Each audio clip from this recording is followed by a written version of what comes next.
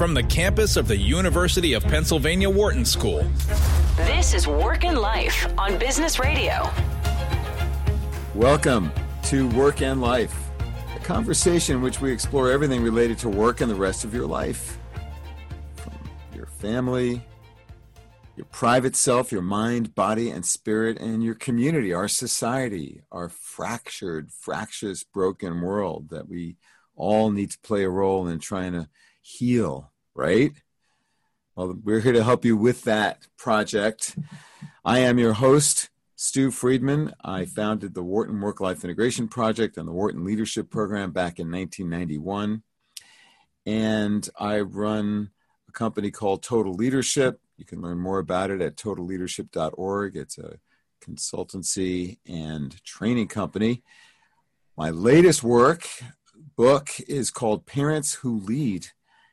And in it, what we've done is taken the science of leadership and applied it to the art of parenting. And lessons in it are some of the stuff we're going to be talking about on the show today with our guest, who's also an expert in this area and relevant for the times we live in right now. We're recording in June 2020.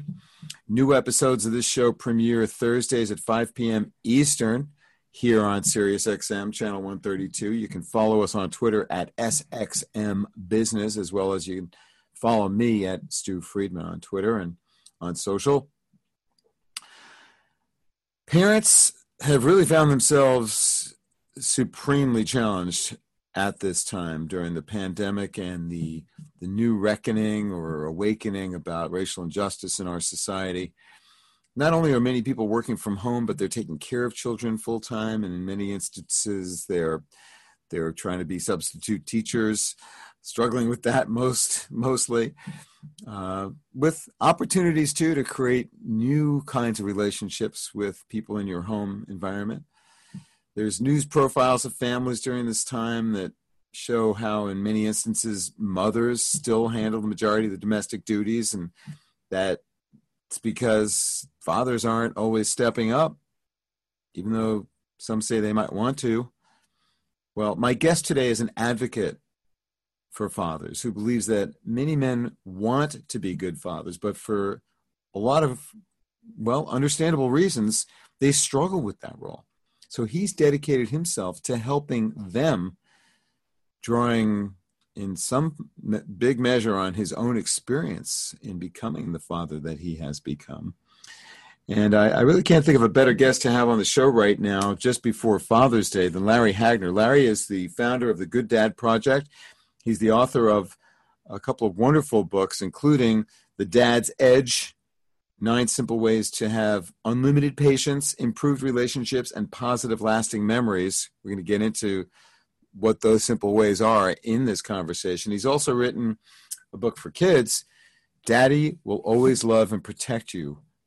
I just love that title because that kind of says it all. Larry, welcome to Work and Life. Stu, what's going on? It's really good to see you.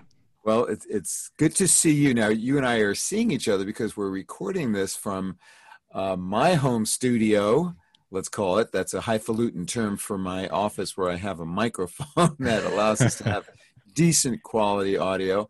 And you're in your studio, which looks a lot more like a studio. But I suspect it's not far from where you live as well. Am I right, Larry? Oh, this is my house. In fact, I just interviewed Chris Voss, who is the chief hostage negotiator for the FBI for 20 plus years. And when I did that, my 6-year-old came in dressed as Spider-Man. And so Chris got a kick out of that. And even on the podcast, you'll hear my 6-year-old in that interview. Well, who knows who might trail into this conversation. So we can see each other, but of course, listeners will only be able to hear us. And I am now the senior member of a multi-generational household now that one of my kids and his family have joined us for a time. How long? We're not sure yet. And I'm rediscovering so many aspects of what it's like to live with kids and with babies. So maybe we'll get into some of that. Let me just say a little bit more about you so our listeners understand who I'm talking to right now. Larry is the creator of the Good Dad Project podcast, on which I have had the extreme pleasure to appear not that long ago. It's one of the top podcasts on iTunes, and he's just a wonderful host. He's a graduate of Southeast Missouri State University with a background in health, wellness, and nutrition. It was his own struggles with being a father that led him to create the Good Dad Project. All right, let's get into it. Welcome again, Larry. It's great to have you here. It's good to be here, man. Really good to be here. So, all right. Yeah. Well, tell us, growing up, my guess is that you probably didn't think, okay, I'm going to be a dad guru or a dad advocate when you were like in junior high school. But somehow you came to this idea of what your present life's purpose is. How did you come up with the idea of founding the Good Dad Project? What was the impetus and the path you took there? It was absolutely, positively, because I knew everything there was to know about fatherhood. So I figured I might as well share this knowledge, right? Okay. So you had a bolt of wisdom. Oh, yeah. Planted in your brain one summer afternoon somehow? That just had this epiphany. No, it came out of absolute, complete, and total struggle, without a doubt. And it even the evening that it happened, it came out of a really dark place. And I really struggled. I have 4 boys, 14, 12, 6, and 4. And I got to tell you, I spent the first 6 years of my fatherhood journey just struggling with patience, with anger, a hot temper. I had a so-so marriage. It wasn't what we call a legendary marriage. I was your typical guy who got all of his validation in the workplace because that's where I did well, right? Mm-hmm. And it really just came out of one night that I couldn't take it anymore. I couldn't take the path that I was on. So I knew something had to change. Could you say more about what happened that led you to realize this is not working? I got to change. Absolutely. So, let me start with some background. I came from, my mom was married 3 times. I came from pretty chaotic childhood as it pertains to being a father. Every guy my mom was married to, there was some element of toxicity. There was some element of alcohol, drugs, abuse, that kind of thing. So I spent half my childhood without a father figure. And then the other half, it was whatever man who was a part of our life at the time. And what I can tell you, when I became a father, or when I knew I was getting close to it, I was like, you know what?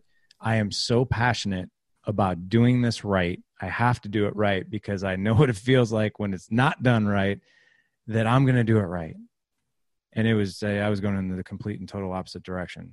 I was literally the men that we probably helped today. And so the night, I'm happy to share my childhood because that's a crazy story. My biological father left when I was 9 months old. I was reunited with him again when I was 12. He left again, and then I was reunited with him again. I ran into him by accident at Starbucks when I was 30. And I can get into the details of that, but to answer your question, the night that it happened, my 4-year-old I was packing up our house to move, and I hate moving. I just loathe moving, and I'm packing up our house. I'm packing up his playroom, and I just, I had one of those days of work that every guy has. I'm just like, what kind of work were you doing? Medical device sales at the time. Mm-hmm. And just, dealing with customer complaints and sales in general, and just had a bad day like normal. Came home, was packing up the house and had a few beers, and my 4-year-old came in his playroom and that I was packing. And I said, hey, do me a favor. I'm going to take a break. Please don't get any of your toys out because I just packed them all up. I leave. Yeah, I leave. I know where this is going. You know where this is going. So I leave. I come back. And literally every single toy that I had spent probably 3.5 hours packing up was just about out of the box. And I lost it. I just lost it. And I spanked him. And I spanked him so hard he hit the ground. And I was like, oh my gosh. And I went to pick him up, and he looked at me and he shuddered with fear. And I was like, and that my palms are sweating even talking about it, because at that moment, I didn't see my 4-year-old son. I saw me and the things that I went through. And I had this, this image of like, I told myself I was never going to do this stuff. Mm-hmm. And it was in that moment. And my wife, who I've been married to for 17 years, I've known her for 24 years. She's the mom of 4 boys. So there's not a whole lot that ruffles her feathers. And she will never call me out on something unless she really feels strongly about it. And she just looked at me and she's like, seriously? Like, really? He's 4. And I was like, in that moment, I was like, oh my gosh, this is bad. I went to my office. I was really emotional. I really like to just kind of call that my Jerry Maguire moment, where you've had enough of doing life in a certain way, and you create something that is going to change things. And I remember getting on social media. I remember getting on Facebook because I just wanted to distract myself from what had happened. And I saw this thing in the left-hand corner said, create a page. And I don't know what it was. I have no idea what it was, divine intervention. But I clicked that button, and literally off my mind and heart and onto that keyboard, the Good Dad Project just came out. And really what it was at the time, because the brand has really shifted in the past 3 years, it's now really more the Dad Edge. But that was a starting point of a surrender of ego, of I knew I can no longer continue to do life like this. I can't be married like this. I can't be a father like this. I need to have more patience, more resilience, more capacity in my life. What I'm going to do is I'm going to create this page. I'm going to go out and learn one thing new every single day of what it means to be a husband, what it means to be a man, what it means to be a father, and just an overall better person. And I'm just going to post it here. And whoever follows me, and that's so. I'll fine. bet that by making a public commitment to your intention, you built in some accountability pressure, as well as perhaps some inspiration for you to persist. Is that right? Absolutely. It was public. It was public accountability. It was, and at the time I didn't really care if people followed me or anything like that. I just wanted a platform to where if I could inspire myself and then somebody else, great. Yeah. But that's really what it was all about. And the Good Dad Project. Let me just remind listeners, This is Work and Life on Business Radio, Sirius XM channel 132. I'm your host, Stu Friedman. I'm speaking today with Larry Hagner, who is the founder of the Good Dad Project and author of The Dad's Edge. Please continue, Larry. You were saying about the Good Dad Project and where it went from that initial inspiration. Right. So, the Good Dad Project was me. I was the project because I was willing to go to work on myself. And what happened in very short period of time, 3 months or so, I started getting emails about like, hey, it was actually the very first email I got was from a community of moms. And they said, hey, we've been following your page for a while. We want you to come speak to our group of moms at this church. And I was like, group of moms? I was like, how many moms? Like 25? Or she said, no, about 250. We want you to be a speaker about dad stuff. And I was like, what do you want me to talk about? I don't know a thing. Like, I'm just here posting things that I'm learning. And they're like, no, exactly. We want you to come in and just kind of give us a day in the life of what's going on in the man and heart, in the heart of a man and in the mind of a man. And well, you were demonstrating a kind of curiosity about the world and about yourself and about this aspect of your life that you wanted to learn more about. And that's a contagious and very noble thing to be doing, to be curious about the world and to be open to discovery and to be trying to help yourself, and in so doing help other people who might also be interested in that kind of discovery. So it's no wonder that you were starting to attract attention. So you were surprised by that, but I'm not. Continue. What happened? You went to speak to these 250 moms, and then I went to speak to these 250 moms, and I just had a blast. And I kept it really light. I kept it humorous. I just pretty much just kind of gave them, all the imperfections that men kind of carry around. And most men, we answer every question, good and fine, fine and good. How's life? Good. How's work? Fine. How's the family? Good. We're good. So just giving them more an authentic view of what it is that, because I think if you sit down and ask most men, what is it that you truly want? We truly, truly want to create an incredible marriage with the women in our lives. We truly want to have that connection with our kids, and we want more resilience. We want more patience. We want to lead better. We want to lead ourselves. And those were the things in that speaking event that I spoke about.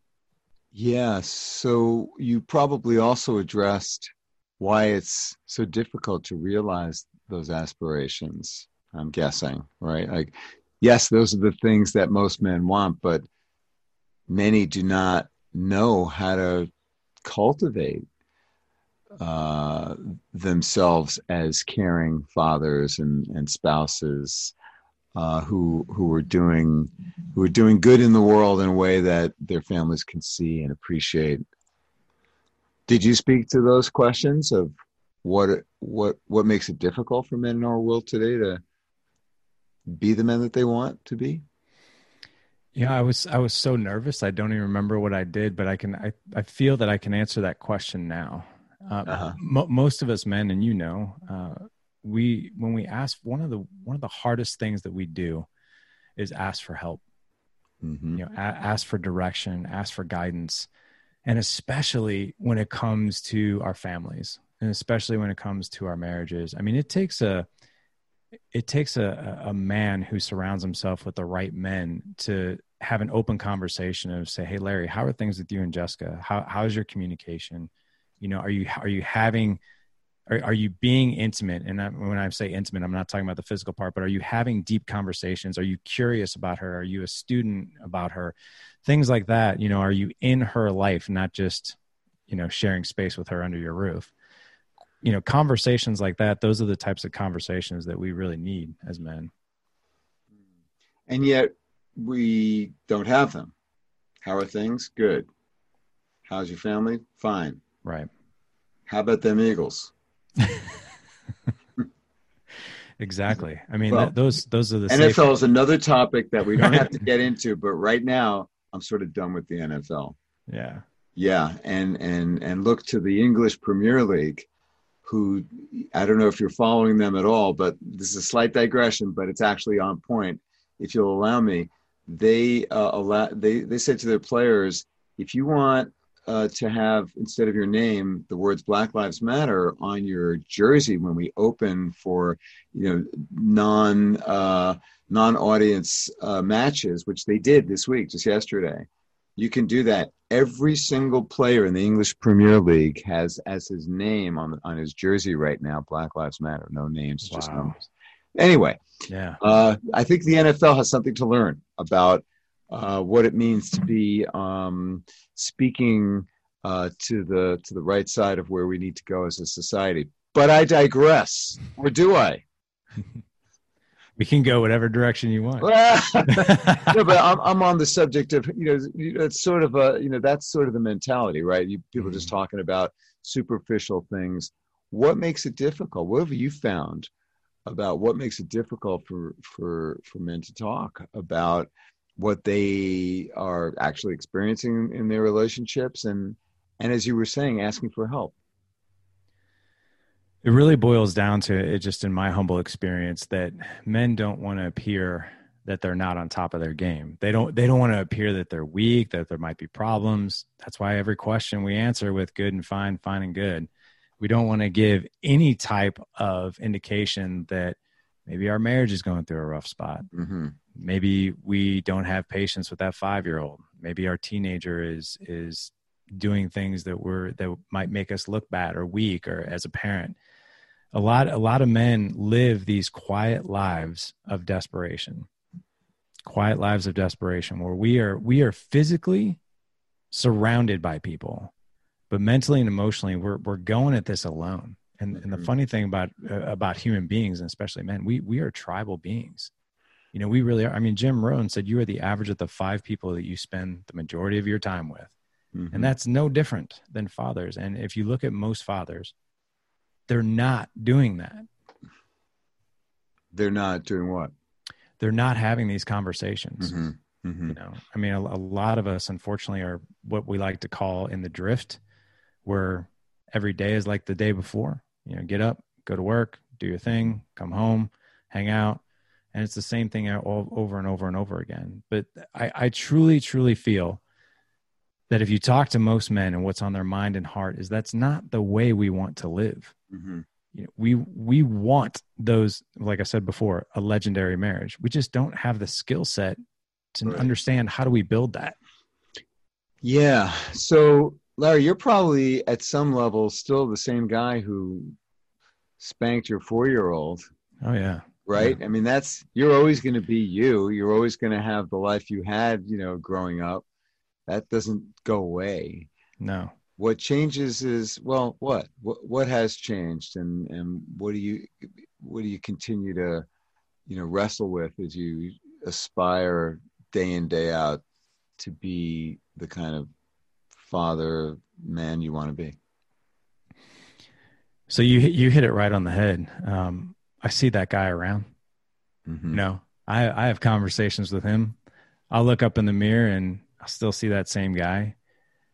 The thing that I've learned is it's being a father and a husband, patience, creating connections, creating psychological safety, having better conversations with your kids. It really boils down to choice. You can choose to learn skills that are going to improve those areas that you feel that you're not proficient, or you can choose to keep going in the direction that you are. And there's always going to be that older, less evolved self of ours, our old self, that's still going to be there in the background.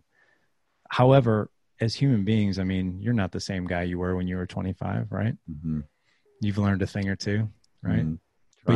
But yet I'm sure you still remember what it was like when your kids were little and you were younger, and the things that were going on in your mind during that point, and you evolve. Mm-hmm. And the thing that I think is so important for men to understand is you can evolve quicker. You can evolve quicker. You can learn new things. You can create these relationships that you truly, truly want within your family. Even for those who have really suffered and don't see a better way. I mean, I guess you probably run into a lot of those folks in your work. How do you help people, men primarily, to take a step toward seeing that they do have some freedom to choose and they can break out of those prisons of their own device, and to find connection and to try to move from that sense of isolation and deprivation, really, towards a more meaningful connections with people? What is it that you do to help people to see the possibility that that's real and that they can then take realistic steps toward becoming, well, different by choice? I think the best way to answer this question is if I share a really sort of vulnerable story with you, if you don't mind, just about things that I've seen or been through. And if you don't have any objections, it might take a couple minutes. Well, we've got a couple before we have to go to break. So why don't you start now? And I may have to cut you off at some point before we have to take a break, but please. So I'm 45. Parents were married in 71. I was born in 75. After I was born, my father left. My biological father left. It was a really ugly divorce. I have no recollection of him whatsoever in that time period. Mm-hmm. What I can tell you is, being 4 years old, I remember being in preschool. I remember men coming to preschool to pick up their kids. I knew what a dad was, even though I was being raised by a mom. And my version of a dad at that time was, well, moms just go out and they find a dad. My mom hadn't found one yet. No big deal. My mom just hadn't found one yet. And I'll never forget the very first time my mom brought a man home that she had been dating for a while for dinner. This is 1979. I'm 4 years old. He comes in with the double Windsor tie, the 3-piece suit. He was a data processor. He had a trench coat, briefcase. And he came walking through the door. And it was the first time that I've ever seen a man walk in our door. And my mom introduced me to him. And my first question out of my mouth was, "Are you going to be my dad?" Mm-hmm. Literally, that was the first question I asked him. And I remember the reaction from my mom and him. And they did get married. They were married for 5 years. They got divorced when I was 10. And what I can tell you is every year that they were married, it got worse and worse and worse. So my experience with that father was sort of yin and yang. Taught me a lot of great things, but also when he drank was a pretty ferocious individual.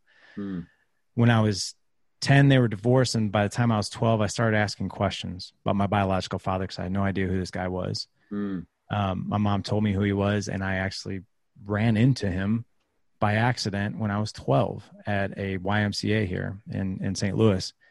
And we hung out for about 5 or 6 months. He was remarried at the time, had a 2-year-old son, another one on the way. And I remember I wanted a dad in my life so much. And about 6 months in, I just remember there was like this heaviness to him, like stress. And we had a conversation, and that conversation ended like this: I just can't do this right now. He said that to you? That was the basic direction that the conversation went. And we parted ways. And that was it. And when I was fast forward till I was 30, married, have my first son on the way, and I'm in a Starbucks with a friend of mine, and who comes walking in for his morning coffee? My father. I hadn't seen him in 18 years. I knew exactly who he was. And we ended up having a conversation. Here we are 15 years later. We still have a relationship. And my mom was married, like I said, 3 times. Every guy she was with was, I won't go into detail, but traumatic experiences did happen. So when I became a father for the first time, I had all this baggage, you know? So when you ask the question of like, hey, how does someone who's been through trauma or anything like that, how do we get through that? And what I can tell you is that I lived that victim role for a long time. Well, I can't possibly be a great father, even though I want to be. I mean, look at my background. No chance. Hold that thought. Got it. That's a good place for us to take a pause here, because I know I want to hear the rest of that story, and listeners probably do too. We're going to come back in just a minute. We have to take a short break here. Please don't go away. When we come back, I'm going to continue my conversation with Larry Hagner, who is author of The Dad's Edge, a wonderful, really easy to read and use guide for becoming the father you want to be. Here we're celebrating Father's Day. I am Stu Friedman. This is Work and Life on Business Radio, Sirius XM 132. Stay with us. We'll be right back. You're listening to Work and Life on Business Radio.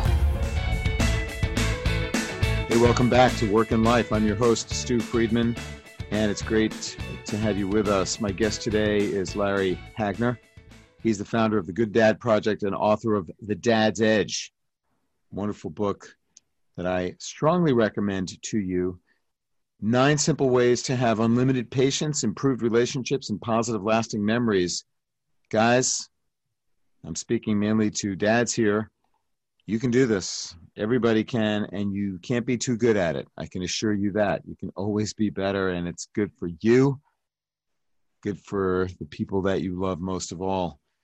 No doubt. He's also the author of a children's book called Daddy Will Always Love and Protect You. Larry, please conclude the story that you began just before our break. For sure. Well, thank you so much again. And the thing that I'll share is I lived in that victim mindset for a long time. Well, right. I can't be a good father. I won't have a good marriage. All I saw was this chaos, 3 marriages and yada, yada, on and on, victim, victim, victim. And I think it was really in that moment that if you want to give men an action item, it's this. If you don't have the connection with your kids that you truly want, if you don't have the patience with your kids that you truly want, and if you don't have the legendary marriage with your wife that you truly want, I'll say this. It's not your fault. It really isn't your fault if you're thinking about your past, right? If you're thinking about the things that you've been through, the things that you've seen, or maybe it's the fact that, you know what, I really just don't know how to do this. I mean, like I said, you might be ignorant. Yeah, exactly. I mean, think about this. Marriage, parenting, all these things that are so important, mastering even our personal finances, right? All the things that are so important to us, we really don't get the training. And I'll get to the training and I'll tell you what I'm talking about. But if you think about like marriage, you think about parenting, it's almost like, hey, I want to be a cop for a living. I want to do that. And it's almost like if you wanted to be a cop and you put in your application, you show up to police academy and they tell you, oh, hey, guess what? We don't do training anymore. We just don't. You're actually a cop today. You head down to precinct number 9. They're going to put you in a squad car, give you a gun, a taser, a computer, and you're going to go out and fight crime. Hey, don't worry about it. It'll be the best time of your whole life. You got this. And And you're like, are you kidding me? Like, what am I supposed to do? Like, how am I supposed to pull people over? What are the laws? What's this? What's that? And that's exactly what is on the mind and heart of a man. They're like, man, I want to do this job so bad. But I don't know how. I just don't know how. I need help. We all do. We all do. So you might think yourself a victim and you're not capable because you're just a general fuck up. And so how could you possibly rise to the occasion of being a noble, human being in your family? Exactly. And you're saying that one of the first and most important actions is to recognize that you didn't do this or something to that effect. Am I right? So there's two parts of that. If you don't know how to do it, number one, you're not alone. None of us really do. Mm-hmm. But it is your fault if you don't do something about it. Mm-hmm. And men are, unfortunately, a lot of us, we don't want to either invest time or resources into learning because they're like, well, I can't take time. Like that's taken away from the family. I can't take resources. That's taken away from the family. Right. But that's anything that you want to learn. If you're getting an undergrad degree, master's degree, new job, you got to put in the work. Tell me about it, Larry. I'm a professor. I think I understand the concept. And most of our listeners do. I talk about it all the time. There's no growth that's free. Exactly. Yeah. You got to put something in, but you got to want it. Yeah. And that's really what we've been talking largely about in the first part of our conversation. So for those people who come to the point, whether it's because they feel lonely and realize that's it, I don't want to live this way anymore, or maybe they slap their kids too hard and realize, oh my gosh, what am I doing? Or whatever it is that brings people to an idea that, there's got to be a better way to be a father here. How do you help people to start to move on that journey, Larry? So I'll give you a couple different easy things to do. And I'll start this off with a quote. And I think this quote will make men feel very uncomfortable in a good way. And that is, the definition of hell is meeting the man that you could have been when you're lying on your deathbed. And no man wants to live that life. And if you think about the trajectory of your life right now, and I'm not saying men who are listening to this show have a bad life. A lot of us have it's a pretty good life, right? Yeah, it's all right. Pay my taxes, go to church, go to work. But that's not what men want. Men want to live these purposeful, intentional lives, amazing marriages, amazing connection with their kids, the work that makes them come alive, optimal care of their health, and mastering their personal finances and leading. That's what those are the things that's on the mind and hearts of men. Here's a couple of simple things to do. Number one is buy a book, right? Learn something new every day. I mean, that's what a book is, $10? The other thing you can do is listen to a podcast, personal development, communication, marriage, parenting, any of those things that are going to sharpen a skill set that you truly want to be better at. Mm-hmm. The other thing too is I'm really passionate about this topic is you've got to pick your circle of friends wisely. Stephen Mansfield, New York Times bestselling author, just came on the show. He just wrote a new book called Men on Fire. He talks about the relationships that most men have with other men, and that is what he calls a rust relationship. And you and I just talked about it, right? How are the Eagles? No, they're cool. I'm watching soccer now because of what's going on, right? Mm-hmm. How's work? How's this? Good, fine. Those are rust relationships, and those serve us to a degree. But man, we need to live life with men in our life who are like-minded. And that's the biggest thing, like-minded. The ones who are willing to have conversations about what it means to create that marriage that we want, to be the father that we want. So where do you find those if the guys you've been hanging out with are those who are more the sort of standard variety that we all know? How do you create those kinds of connections and relationships with other men who can help to elevate you? So there's a couple different things you can do, right? Number one, you got to be the one. If you want to look for this in your own circle of friends, you got to be the one to start that conversation first. You just got to do it. And there's a way when you tell men to do that, they automatically start thinking of sort of feminine energy. Oh, like I just need to talk. And that's not what I'm talking about. Mm-hmm. Find a man who's better than you, operating at a higher level than you in a certain area of his life. Maybe it's his marriage. Maybe you're like, wow, I see, Brad and Jessica who just love each other. He's one of my best friends. I've never asked him, like, dude, what are you guys doing? Like, how do you create that? And asking the tough question with men, but doing it in a nice masculine way. So if I had that conversation with Brad, it would look like this. Hey, Brad, I got to ask, I just would really love to hear some advice, if you don't mind. And what do men love to do? We love to give advice. You know, I see you and Jessica, and it just seems like there's so much love between you. And, you know, me and Mandy, we're kind of so, you know, things are okay, but I want what you guys have. What are you guys doing to create that?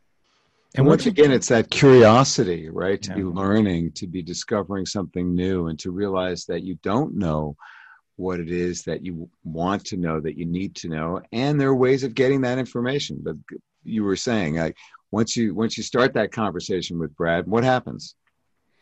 So what you just did is you complimented Brad. So you complimented Brad. He feels really good. And now you've just leveled up the level of authenticity and vulnerability in that relationship. So Brad looks at you like, wow, this is cool. It's kind of like, Brad is probably like, this is kind of the conversation I've always wanted to have. I just don't know how to start it. Mm-hmm. And what happens usually in that conversation is reciprocity. Mm-hmm. And maybe my thing is health, you know, like, and he's like, you know, now that I kind of shared a few things with you about my marriage, dude, like, I would just really love to know, like, how do you find the time to take care of your body, your mind?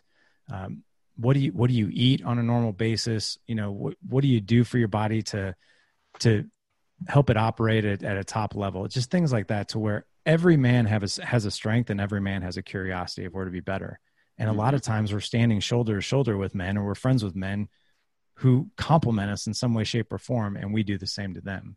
Mm-hmm. So it doesn't necessarily mean defining or a new circle of friends. It's more about opening up the conversation with some people that you might already know, who can help you to bring yourself to a higher level of functioning.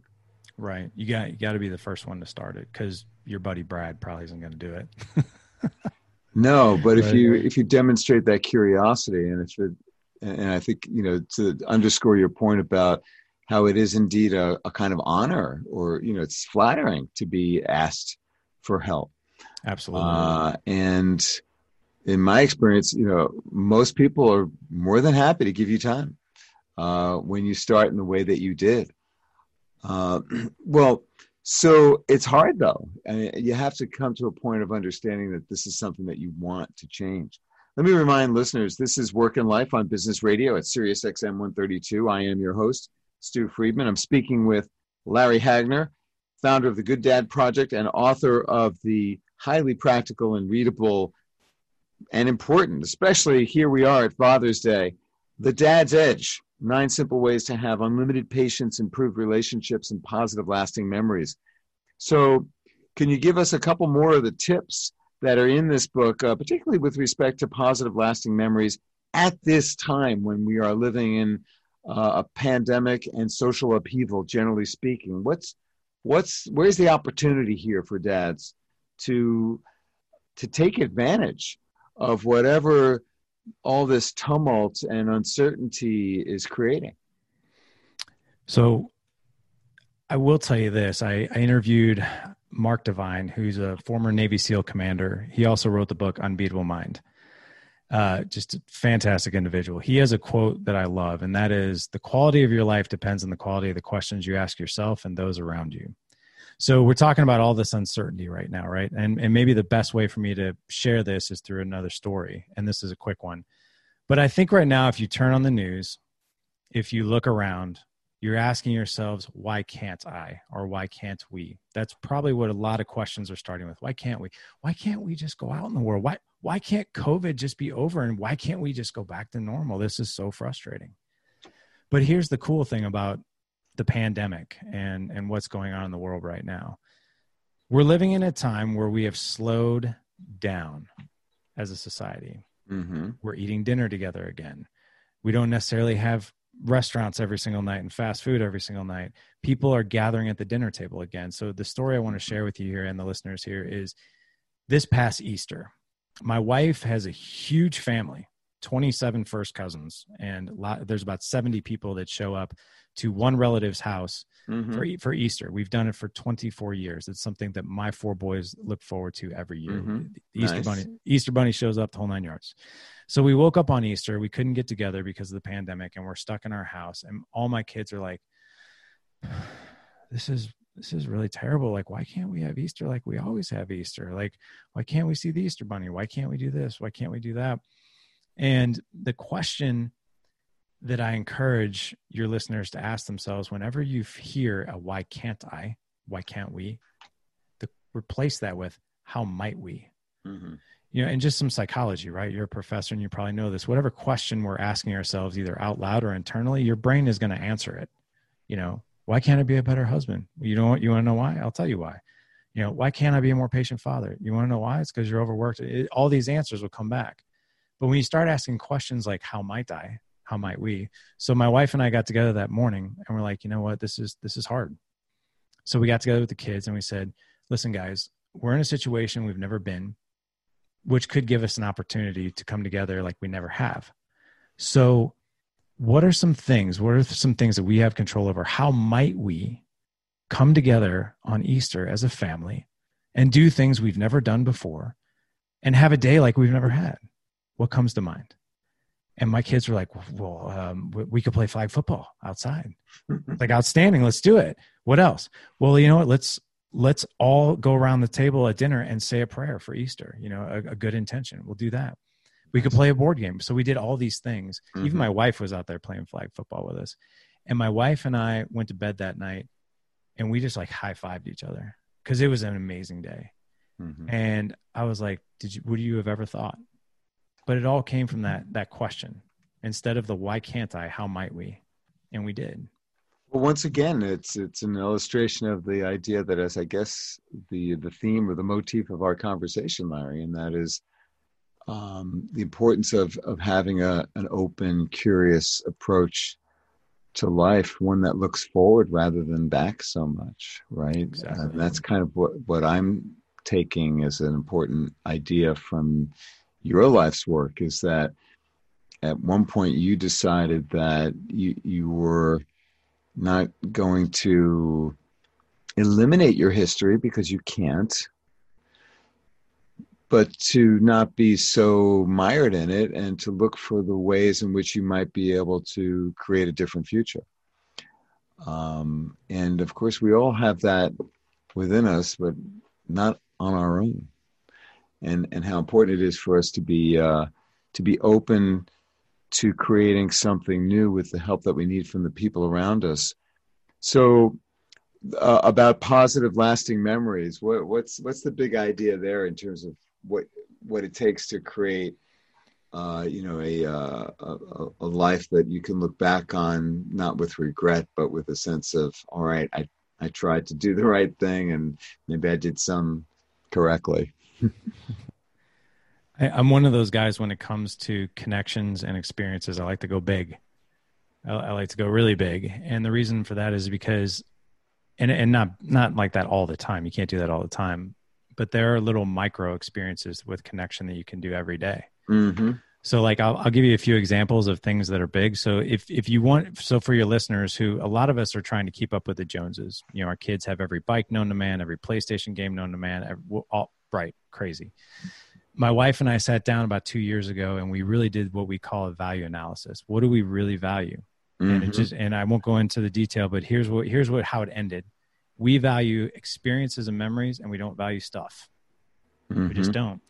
So quick story on that is, instead of spending money on Christmas for stuff, we'll buy an experience. So like we'll buy a trip to go see a concert that we want. We bring the boys with us. I took both my boys, who are 14 and 12, on a rite of passage where we hiked up a 14,000 foot mountain and back down. And there was a lot of different ways that we stopped along the way. And I won't get into it because of the sake of time, but there was a lot of things that we did, a lot of pillars that we walked through on that journey, that I read through them, and the importance of managing money and friends and respect and integrity and truth. And so they'll go to their deathbed and they'll remember that. So things like that. But going big on the experiences and the connection. And if you want to know men love simplicity, here's how you can do it in a very small way every single day. I just interviewed Todd Herman, who wrote the book, The Alter Ego Effect, and he graced us with 3 questions that you can ask your kids and your wife too.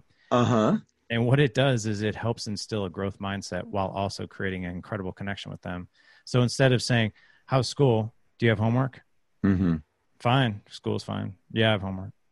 So instead, ask your kids 3 questions. The first one being, what was the most exciting part of your day? Tell me about it. And they'll just light up. They'll give you detail. And if you want more detail, when you see them come alive and all that, tell me more. How did that make you feel? What was the coolest thing about that? And then the second question is, and this one makes parents feel uncomfortable, but it's so cool. What did you fail at today? And what did you learn? Because the more you can get that kid used to failing, like, all right, man, fail faster. Let's go. Like, hey, yeah, failing. Because most of us as parents, we don't want our kids to fail. We want to protect them from it. But when we can take the lesson from failure and our kids can articulate it back to us, man, that is so powerful. Yes, indeed. And the third question is, what are you most looking forward to tomorrow? Because that gets them back in that state of gratitude and back in that state of like looking forward to something. And when you walk away from a conversation like that as a parent, where you've truly connected with that kid on a high emotional level and that kid is connected with you, man, that's powerful. And it's so simple. It's not that complicated, is it? It's not. And it is, it sort of invests your attention in their inner experience, and you're giving them an invitation, right, to share with you what's going on inside, and to be teaching that failure is normal, and that really the only failure is the failure to learn from what we do. You're giving your kids a leadership mindset, growth, and how to continue to become better. We were watching the modern version of Cosmos with Neil deGrasse Tyson, who was a student of Carl Sagan's and who did the original Cosmos series in the 70s. And we're watching one of the episodes last night with our 13-year-old grandson. And one of the things that deGrasse Tyson says about scientists is that, what makes for a good scientist is that, it's not that they claim that they know things. They are always curious about what they don't know. And that when you get to the point where you think what the answers are to all your questions, that's when you're done as a scientist. That's when you've given it up. But that the active scientific mind, the active leadership mind, is one of continued curiosity and questioning and realizing there's so much that you don't know. And I can tell you that at 68, I have so much more that I don't know than I did when I was 12, because there's so much more to know about what you don't know. And that's a good place to be. I'm glad I think that way. It feels so much better than thinking that I'm supposed to know everything.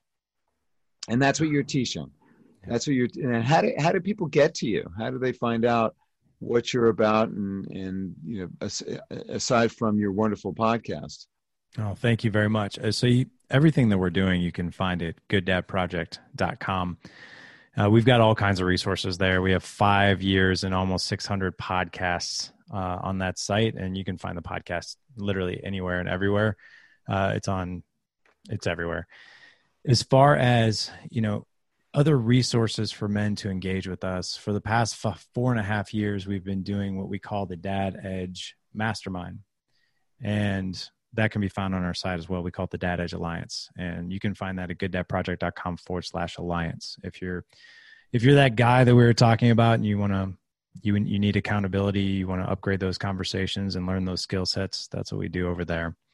Mm-hmm. But yeah, that's definitely the best place to find us. And how is that operating in remote land in pandemic times? As far as the mastermind goes? Yeah. We lucked out there. So we always have, ever since 2016, we've always done everything virtual. So we do masterminds via Zoom. We actually have 25 different mastermind call teams that we have per week that we do. So right now we've got about 400 guys that do life with us. So there's a lot of people doing this, and it's always better with other people in an environment that's being curated and cultivated by people who are concerned about creating a social environment where people are compassionate and curious and helpful to each other, as opposed to judgmental and incurious. And it's clear that that's what you are. That's what you are bringing, among many other things, to the world. Larry, in just the last minute or so here, what's your great hope for your sons? What you've got 4 of them. What do you hope that they become? To be honest, and I don't necessarily mean in terms of career, but like, as people. As people, just good-hearted, confident, happy, wholesome men. That's really it, just in its simplest form. Yeah, so that when they are at the end of their days, that they won't be approaching that hellish question of, oh, what could have been. Exactly. We know the research is clear that what people think about when they're dying is not so much their public achievement as the relationships that matter most. Yeah, it's the people we did life with, right? Yeah. And it's a good thing, Larry, for many of us that you have found a way to help bring that idea to many more people. So thank you for the great work you're doing and for joining me in this conversation today. I really appreciate it. My pleasure. And thank you for your work as well. So I know your listeners can't see us, but I'm holding up your book. I love your book. So thank you. Well, I much appreciate that. All right. Thanks again, Larry. And thanks again for listening, folks. Don't forget to tune in next week at 5 p.m. Eastern. If you have a question about something you heard on the show, you can email me. I'm friedman@wharton.upenn.edu. Our station is Business Radio at SiriusXM.com. You can follow on Twitter at SXMBusiness. I'm at Stu Friedman. You can also find me on LinkedIn. And free podcast versions of this show are at totalleadership.org. Just scroll down the page and you'll see many, many shows there on all kinds of topics, including more on fatherhood. Thanks to our producer, Patty Hall, our sound engineer, Dion Simpkins. I am Stu Friedman. You've been listening to Work and Life on Business Radio, powered by the Wharton School, Sirius XM 132.